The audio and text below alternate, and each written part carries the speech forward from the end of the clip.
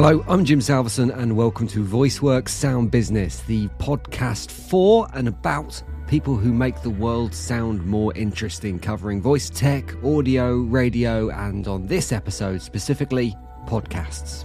I cover a wide range of issues on this podcast, from the latest news to kind of tips and tricks, and we're going right back to the beginning of your podcasting journey on today's episode. This is one for you if you are just starting out on your audio journey, because I'm speaking to Michael Olatunji from the Outset Studios about the 5 classic mistakes that can kill your podcast. Those little things that we see repeated again and again by people just starting out with their new podcasts that can sometimes torpedo a show before it even gets started. And these are mistakes that, as you'll hear, Michael has seen and heard firsthand whilst operating his studios in London and Manchester and offering a full-service podcast and video production service. All the links to what he does are in the podcast description, but let's get stuck into this. Those 5 classic mistakes and how you can avoid them.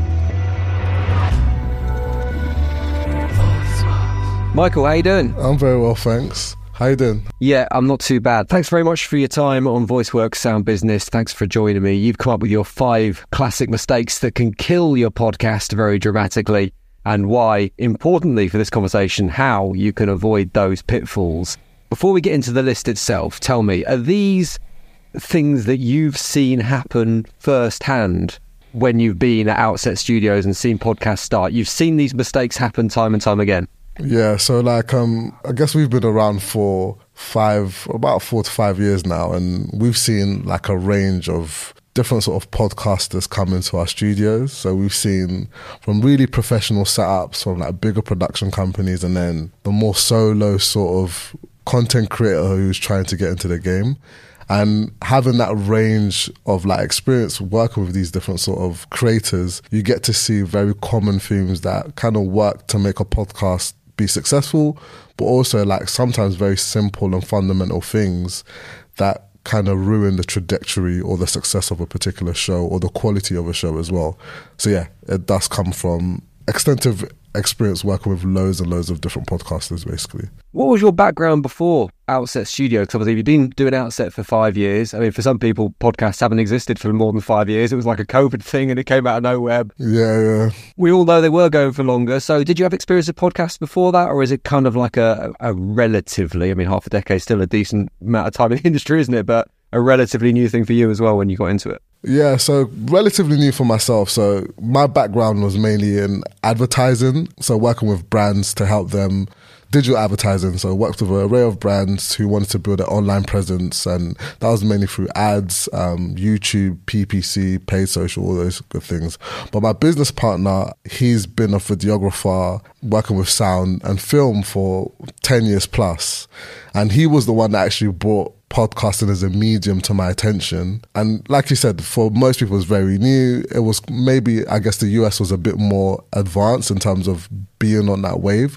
But even like 5 years ago, it was still quite a new phenomenon. And he sent me a link to a podcast. We listened to it. And then he was like, let's make one ourselves. And basically, that's how we started our journey together. We never made the actual podcast, but that's how we got into the industry and sort of thought, actually, maybe there is something here that we could do slightly different. Cool. Well, there's loads of people starting new podcast journeys every single day. It's a growing industry at the moment. So let's get into your 5 mistakes and 5 fixes as well that could help people on that podcast journey. What's your number 1? Number 1 is definitely comes down to preparation. When I see, like I said, the bigger sort of productions like the BBCs, the Spotifys and stuff, generally those podcasts, those content creators have a lot of preparation and planning that goes into it. And if I do on the flip side, for most solo or smaller content creators, they don't have that level of detail in terms of their preparation. So preparation covers a lot of things, but the number 1 thing what I see for preparation is research. So sometimes people have an idea for a show. It's usually like for some of my experience, there might be a few mates who come together and say, we're going to start a show together. That's one end of the spectrum. But then I also see another end of the spectrum, which might be like, let's say an entrepreneur, someone who wants to get into, who is like an industry expert, who wants to have podcast as a medium to talk to his audience. or their audience, should I say. And they think, okay, let me start content as well. I want to get into the content game. It's important.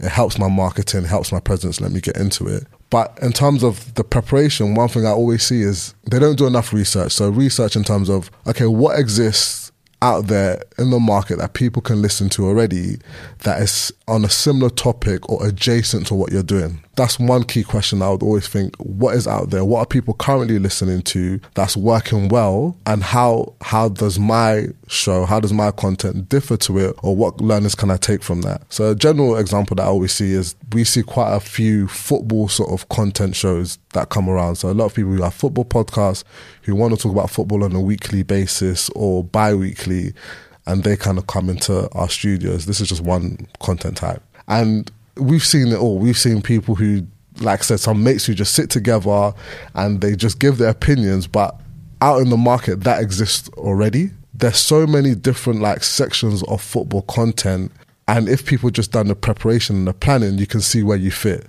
Without looking into what exists in the market, you don't know, okay, cool, I'm going to make my content, I'm going to make my show, but what exists and how can I be different? What exists that's really well, that's going really well, and how can I take those learnings? Or what exists that's doing quite poorly, and how I'm going to make myself different than what exists, right? And I think when people start looking at podcasting as a sort of product that is competing for people's attention, then you start to understand that actually the idea of me just sitting behind a microphone and giving my opinion or giving my viewpoints or my expertise isn't enough to cut through. Almost think about it from a business perspective, like I'm in a market, it's competitive, customers have this range of different products and shows to choose from. How does my product, where do I fit in within this market space, basically? That's one question I would always say to people to think about when they first decide, I want to create content, I want to create a show, I want to make a podcast. It's very specifically preparation around your audience, isn't it? It's who are your audience, how do you find your audience, and why is your audience going to listen to your podcast? But it's an interesting point you make in terms of looking at the current market, because it's the same as launching any product, I guess, to a certain extent, in that why would you make a product that already exists in the marketplace if you couldn't do something that's better than what already exists, if that makes sense? So exactly. You have to have a point of difference. And if you were launching a new washing powder, it would either need to do its job better or be cheaper than the alternative. That's kind of the angles you look at. So if you take that to a podcasting basis, it's finding that niche, finding that little angle. But at the same time, I think that step can be hugely overwhelming for podcasters, particularly if you're new into the space. And one of the things that I think we see quite a lot with new podcasters is there's a kind of a freeze of almost there's too much to do, almost there's too much preparation to kind of be getting hold of, and there's too much focus on like, well, I'm just going to buy this bit of audio kit, or I'm just going to prep with these different research tools, or I'm going to use some different editing software. And it's kind of that ongoing spiral of just going to do this one more thing, do this one more thing, do this one more thing before launch. So how do you kind of balance those things? How do you do enough research but not let it slow you down at the same time? Yeah, I think there's, what's that saying? Paralysis by analysis. So there's sometimes taking on too much information or doing too much research to the point where you don't actually take action. And when I'm just saying, for example, just seeing what's in the market or seeing what exists, I would just say that's just a simple sort of process, as in like find, let's say free. You find free shows that exist in the market that people are listening to, that people are engaging with, and you just find free. You can go on like Spotify's categories to make it easier for you. You can search on YouTube. If you're not sure that something like that exists, you just think about the general category your sort of content would fall into, and you just search so-and-so podcast. Like if it's health and medicine, you look and you just have a listen to a few episodes and just take key notes. You don't need to have extensive lists or 5-page business plans, but it's just for you, especially as a creator yourself and a producer, it's just for you to understand the appetite and what exists out there, because all that information, even though at first it might seem a bit daunting, it might seem a bit long, that's help you in the long run in terms of starting the right way. And also, the other thing is you don't also have to have all the right questions or all the answers to your questions at the very beginning. Sometimes you actually just starting and getting actual live feedback from your audience and stuff is the best way to do it. You know what I mean? It is a good way to do it, as in you build as you go along. And this researching process isn't just a one-time thing. You just don't do it one time and then you're done with it. It's a continual process that you update, you know, whether it's quarterly, at the end of every season, whatever pace that works well for you. But with anything, when you talk about not a crowded market, but you're talking about people's attention, we've just got to be honest and see how people engage with content today, right? It's Netflix, it's YouTube, it's TikTok, it's Instagram, it's LinkedIn, it's all these different places where our attention is divided upon. And we just have to understand that and be aligned with that in a sense. So we know how we stand out and we know how we cater to the people that we eventually want to consume our content, basically. It's a great point, not being afraid to pivot your content depending on extra research that comes in, information you gather, feedback you get from your audience or other places, not being afraid to just move around and not stick on the thing you've decided to do just because that's what you decided to do at the outset. So that's a strong start. Yeah. Your second common pitfall, inconsistency. Talk to me about that. I think there's a stat that says the average new podcaster only does about 5 to 7 episodes. And if we talk about audience building is usually a long process because it's building trust. You're building trust with people, and there's so many things that come into that. People need to know, okay, cool, I like this person, I like their show, I like their content. They need to know, okay, every Thursday or at this time or every Saturday, I can expect X, Y, and Z to upload content that I like, right? So that's just a basic form of consistency. But what we see is, you know, there's that new buzz, there's that new excitement behind it. And after 7, they just kind of stop. It's probably because they expect things to happen a bit quicker. And they start to realize, actually, this thing isn't as straightforward as I maybe thought it was. It's not as easy as just pressing record on a microphone. There's actually loads of elements that go into making it quite successful, right? So that's inconsistency, for example, just not getting past the 7. And if we think about some of the bigger ones, and I know these things are all scales, like let's say we take the Joe Rogan podcast, for example, that's probably the biggest podcast probably in the world. And if we think about the sheer volume of episodes this guy's released, I think he's on like 2,000 or something. That is consistency. That is every week putting out content from the start, even when he didn't have a large enough audience. That was him being consistent and saying, I'm going to continue and push through and make sure I'm delivering content that's quality every single week. And then, you know, eventually see the benefits. He eventually saw the benefits of that strategy. I'm not going to say if you just record 2,000 episodes, you'll be as big as Joe Rogan. But the principle is consistency helps, particularly when most of other producers are stopping after 7. If you can get over 7 and be more consistent, there you're already cutting above what most new podcasters are doing, right?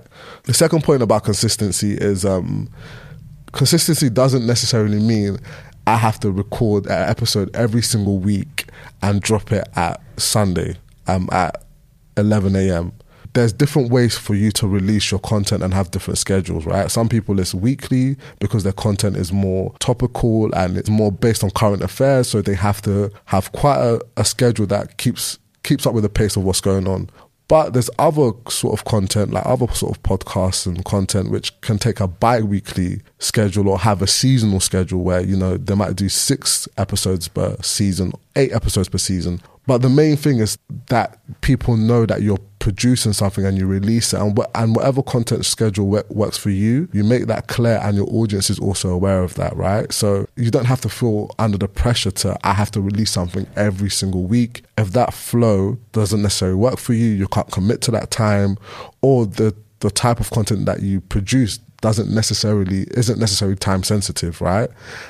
So that's another way to think about it. Actually, I don't have to do it every single week. I can do it every 2 weeks, or I can record loads of episodes, let's say 8, and I can release that over the space of 8 weeks, and that could be my season done. If you compare a Netflix series to like EastEnders, for example, you can still get your consistency, but they're very different sort of release schedules, and you just need to find out what works well for you, what works well for the type of content that you're producing, and just communicate that to your audience. So that's another form of consistency. The third form of consistency that I see is consistency with your brand. And again, this kind of goes into having a different sort of mentality in terms of being a creator and seeing what you produce, what you put on the airwaves, what you put on the internet as a representation of your brand. And the inconsistencies that I've usually see is, one, inconsistencies in quality.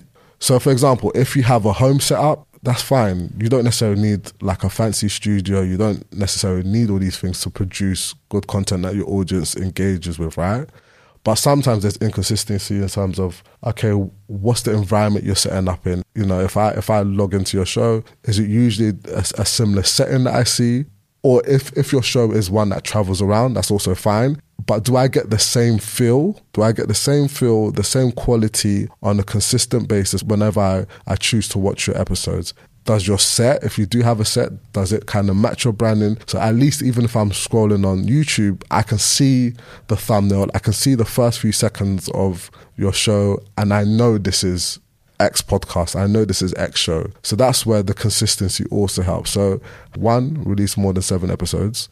2 is having a release schedule which works for you. And then 3, be clear on your brand, be clear on your personality, and let that brand and personality show throughout, right? From the way you speak, from the quality, the video quality, the audio quality, from your presentation of your show, but make sure that branding is consistent throughout. So you mentioned the consistency of release and that 7 episode figure, which I always find quite startling. And for me, I think a lot of that, as you kind of touched on, is an understanding of what goes into making a successful podcast. It's not just sitting down and hitting record and chatting for an hour and you're done. There's the prep, there's the post-production, there's the outreach, there's the marketing, the list goes on and on and on. And I think you need to fully understand that if you're going to avoid pod fade. But at the same time, one of the things you mentioned a couple of times is the provision of video, which makes perfect sense given what you do and the work you do at Outset Studio.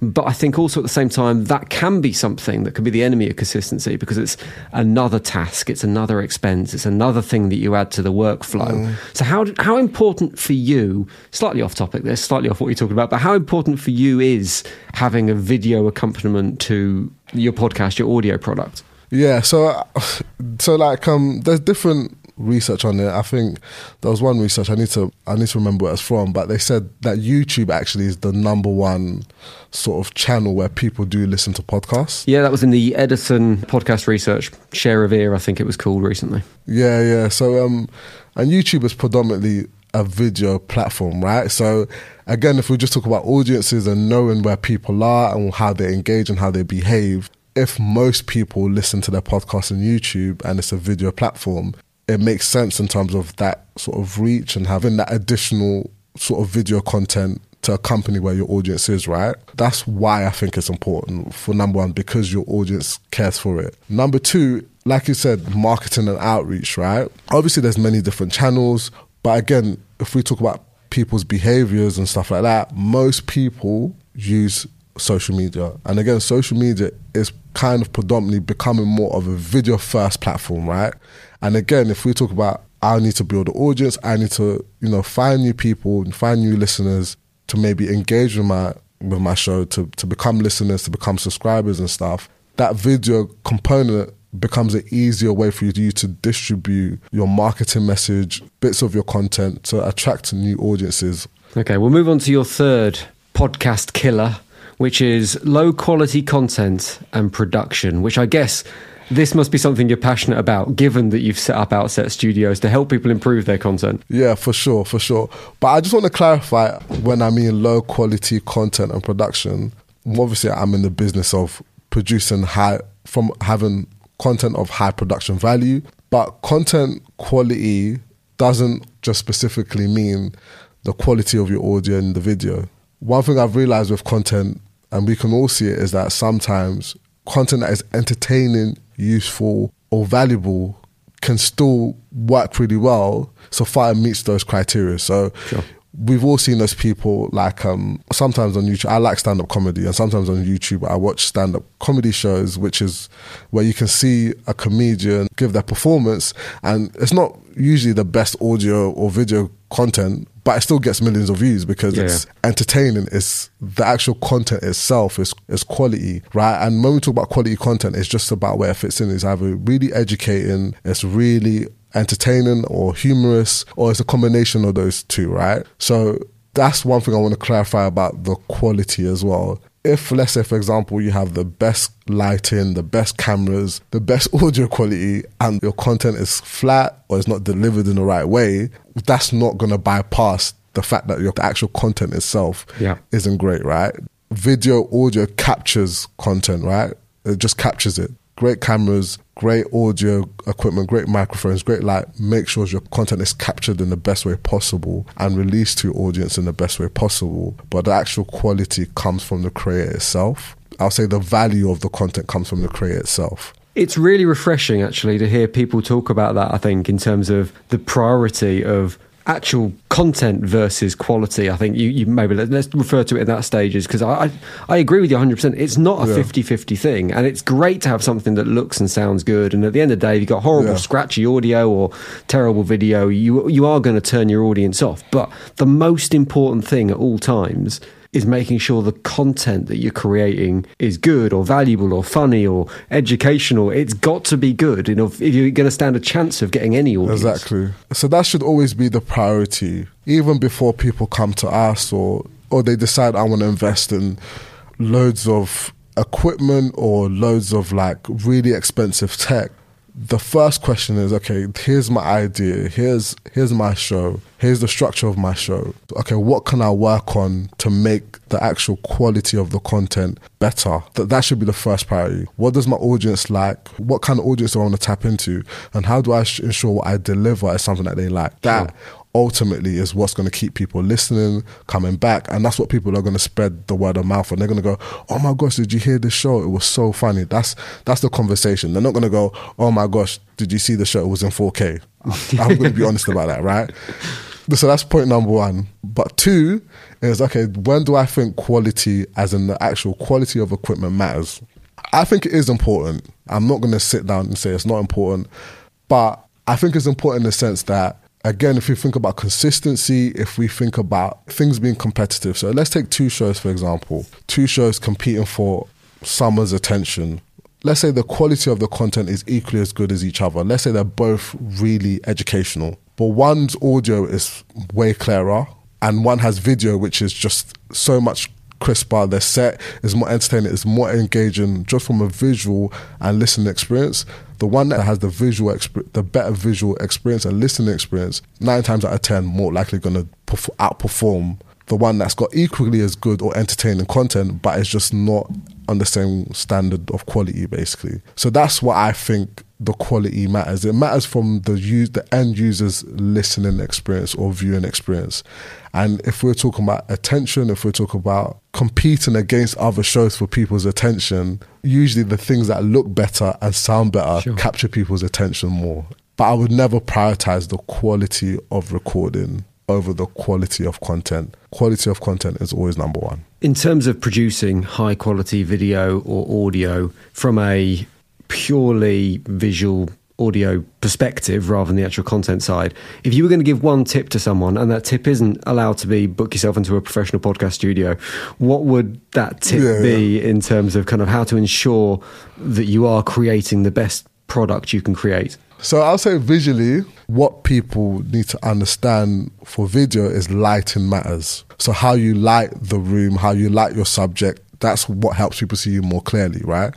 And it's not just as easy as putting on, let's say, a webcam or your camera thing and turning on your ceiling lights. Your ceiling lights might not be the best for your tone, all these different factors happen. So if you can invest in extra lighting, I would say if you're going to do video content, having a ring light, having extra light and props there helps, 100%. Yeah. That's an easy sort of fix that you can do, especially if you're on a budget. That's an easy kind of fix you can do, right? In terms of audio, there's probably a lot of information out there. Yes, there's mics that you can invest in that are thousands of pounds, and you've got some that are £100. But with audio, it's usually a big thing is just how acoustically treated the space you are is. So you want a space that to avoid echo, as much echo as possible.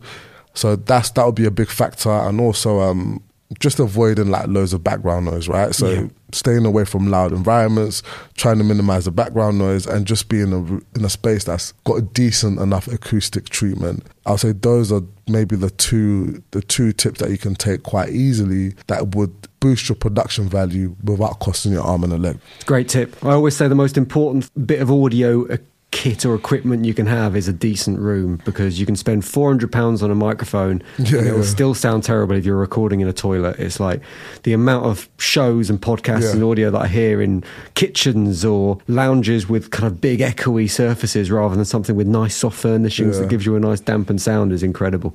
So let's move on to your fourth pitfall, which is, it's an interesting one, this. It's preparation and controlling your guests. Yeah, okay. So, preparation with guests. So preparation with guests falls, I've seen so many different situations, but a common one is they've booked a guest in to come to our studio and then the guest cancels.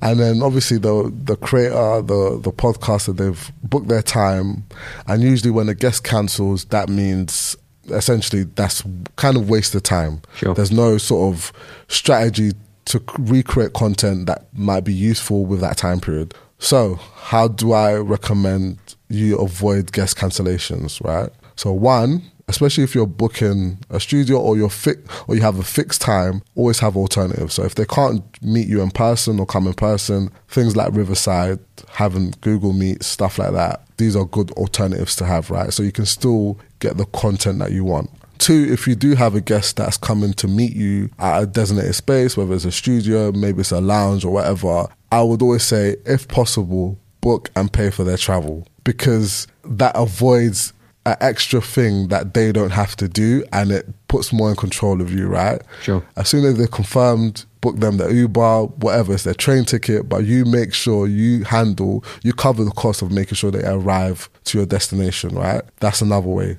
But let's say that doesn't work. Let's say you've done that, they can't make it, they can't do the virtual thing, you book their travel, but let's say, for example, there's an emergency they can't get out of, it's done.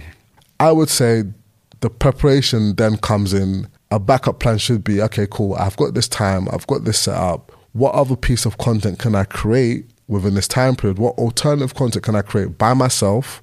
If it's me by myself as an individual host, or me and my co-host, what can we talk about? What can we produce that can still give our audience value and still make use of our time? Sure. Right? So that's what I mean by preparation. So you've got your plan A. Your plan A, guest comes in, all goes well, it's on time. But plan B is also, okay, cool, in case this guest can't turn up, in case for whatever reason they can't make it, what can me and my co-host, what can me and my team produce within this time period that's going to still give value? Other thing with preparation, so when people do have a guest, what I really appreciated about coming onto this show was there was pre-preparation. They said, okay, cool, we're going to outline the top 5 mistakes so I can prepare myself beforehand and be ready to talk on a topic as well, right? To give your audience as much value as possible. But sometimes I've seen people invite guests and the guest is the first time they're hearing the questions, right? And I don't know, maybe for some content types it works in terms of more comedy or more like pop culture, maybe it might work well. But even within that, generally speaking, if we look at like the top forms of content in terms of TV, radio, all these kind of, if we look at these industries which have, been the pinnacle of quality content for decades and even centuries, they usually let the guest know what's going on, right? The better the guest is prepared, the better they can give value, the better they can entertain your audience, and you can see the flow of the conversation, you can control it as well. So I would say, when you do have guests, make sure they know what they're going to be talking about or what they're walking into, because then that doesn't leave for any surprises, and they're also prepared to give as much value as possible. It was really interesting when you sent these through, because my initial reaction to seeing someone suggest that you should show a guest your questions beforehand was, and it was the journalistic side of me that was like, oh no, you don't do that. But I think when you take a step back, it's like, it depends what that content is. And a show like this one, where you're ultimately, you're presenting something to me, you're kind of presenting your theories and your 5 things, 100%, you need to have that preparation. and there needs to be kind of that outline. But if I was talking to, and there's another show I create, which is a music show where I interview bands and artists, I would never, I tell the guest the theme, but I would never reveal the questions because I want that genuine live reaction. I want that authenticity. So I guess that's the assessment you have to make, isn't it? You have to look at the type of content you're creating and go, what kind of preparation, what heads up do I need to give my guest, if it is a guest podcast, that allows me to generate the best possible content off the back of that? Yeah, exactly. Yeah. It all depends on, like I said, the type. If it's, like I said, if it's something where you want a genuine reaction, it's good. Essentially, I think when you become seasoned in sort of hosting, having guests, making your show, I think obviously you get the knack, you have your natural feel, and that the need for preparation or as much preparation reduces. Sure. But I think usually for newcomers who do bring on guests, I think even if they don't let them know the questions, just having a call with the guests beforehand is a great way just to gauge the chemistry, gauge how it's going to go, gauge the flow of it at least. So at least there's a bit of rapport which then can translate onto the microphone or onto the camera when you do actually record. Yeah, it's a great shout. It makes the guest feel more comfortable as well if they've spoken to the person they're talking to before, rather than just kind of going straight in and hitting the ground running. So your final pitfall is expecting immediate results. Whenever we embark on any new sort of journey, we're all very optimistic, right? And we all think glitz and glam, right? We all think, I'm going to start this thing. I'm victim to it as well. We're all victim to it, right? But there has to be a part of you, or there has to be a realization that usually anything, and I'm not just even talking about podcasting, I'm just talking in life in general, anything that's sort of worthwhile does take time to build. And I think people underestimate sometimes how hard it is, or how lengthy or how long of a process it can take to build an audience. I think audience building, we just think, I'm going to record this, I'm going to pop it on Spotify, I'm going to put it on YouTube, and, my audience is going to come. And I'm going to be a number one on iTunes or whatever. But actually, no, that's not. Unless you're a big celebrity who already has built your audience over years doing something else, usually it's not going to happen. Or you do something outrageous that goes viral. But even viral moments, they're kind of prepared anyway. Do you know what I mean? There's so many different things that go into it. But usually when you start, it's going to be you, and every listener you acquire, especially in the beginning, it's going to take some work and it's going to take some time and consistency. And I think just having that in your head, in your mindset, just going into this, can avoid that pod fade that I think that does happen after 7 episodes. But after that, post that's when the realization clocks in that, okay, cool, I've released 7, but maybe only 10 people have listened to it. Yeah. That's not insult, that's not a fade, that's just the reality of how this thing works. So in order to kind of avoid that, one, I think a question that every podcaster or content creator that comes into this or wants to embark on this, they need to ask themselves, why are they doing this? What is the overall gain or value, or what's the end goal that they're actually aiming towards? So depending on the type of business, individual or brand you are, you're going to have very varying results. And I'll give some examples, some real life ones that I've experienced and some that I've seen in the industry. So for example, Foot Asylum have a YouTube channel, and they have different sort of influencers that come in and they do things like, it's almost like a spoof sort of dating sort of, some sort of spoof sort of dating thing, and they have all these influencers doing different challenges where they bring in someone and they try and have like a speed date with them, and then they see who was more successful out of the influencers or the content creators that participated. And right, the question might be, okay, why is Foot Asylum, a trainer selling company, predominantly making content about speed dating? What's the correlation there? And their podcast plays the role, or their show plays the role of keeping engaged with an audience that they will eventually sell to. So the purpose of the show might not be to sell trainers, because none of those shows focused on their feet, but it's focused on that interaction. It's focused on something that their audience, who is young, they want funny, entertaining content which is surrounded by data and which is relevant to large portions of the audience, right? But they're not going to sell to them straight away. They're going to build that audience, continue engaging with them, showing that audience that we at Foot Asylum understand you, we understand what you like, we get you and we can connect with you, and then maybe later down the line, they might feature some ads to that audience when they're watching another YouTube channel another time. So that's Foot Asylum with that show. Another show that I've seen, they worked with us for like 3-4 years and I saw their journey. So it was this 3 guys who made this football punditry show. They wanted to show football punditry from an audience or background that isn't necessarily represented in mainstream sort of Sky Sports covers, like 3 young lads who grew up from diverse backgrounds, giving their takes and opinions on the week's show. So they started that 4 years ago. And I remember when they started again, similar story, 10 listens, 10 views, but they just kept consistent. And 4 years now, they got signed to a publishing like a larger media company who pays them per episode to create their content. The same content that they did before, that they started not getting paid for, they're now getting paid for it. So their journey was different. So content for them was, one, they wanted a career as a content creator. They wanted that as a career, but in order to do so, they needed to create content, be visible, and build an audience, so then they can then sell that and monetize that at a later phase as well, right? One last example that I'll give you, another relevant one that we work closely with, is a journal, they're publishing sort of magazine, and their traditional media in terms of blogging, magazine and stuff like that, and they wanted to create a podcast and a YouTube channel as a different means to engage with the audience because the time is changing, right? Again, they're trying to convert an audience that pre-exists into another medium. Whereas they're traditionally known for their magazine, again, they started their YouTube channel potentially not having the thousands of views that they anticipated, but they knew that this would be a transition because there's a different strategy for their business in order to communicate to their audience, right?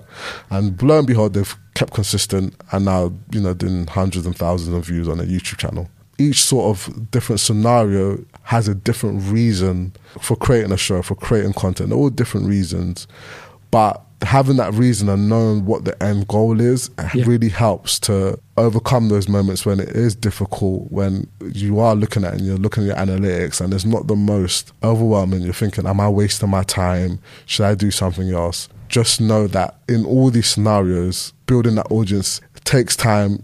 It didn't happen immediately. And for some of them, like for Foot Asylum, building that audience is a very costly exercise, right? So don't expect immediate results. If you do want faster results, of course, if you've got the budget, you can pay for marketing, you can pay for influencers, content creators, all these different things to expedite your results. But usually audience building is a long process. And just know that, understand that will help you overcome pod failure, and just be very focused and clear on the reason why you're doing this and what you anticipate to get out of it, basically.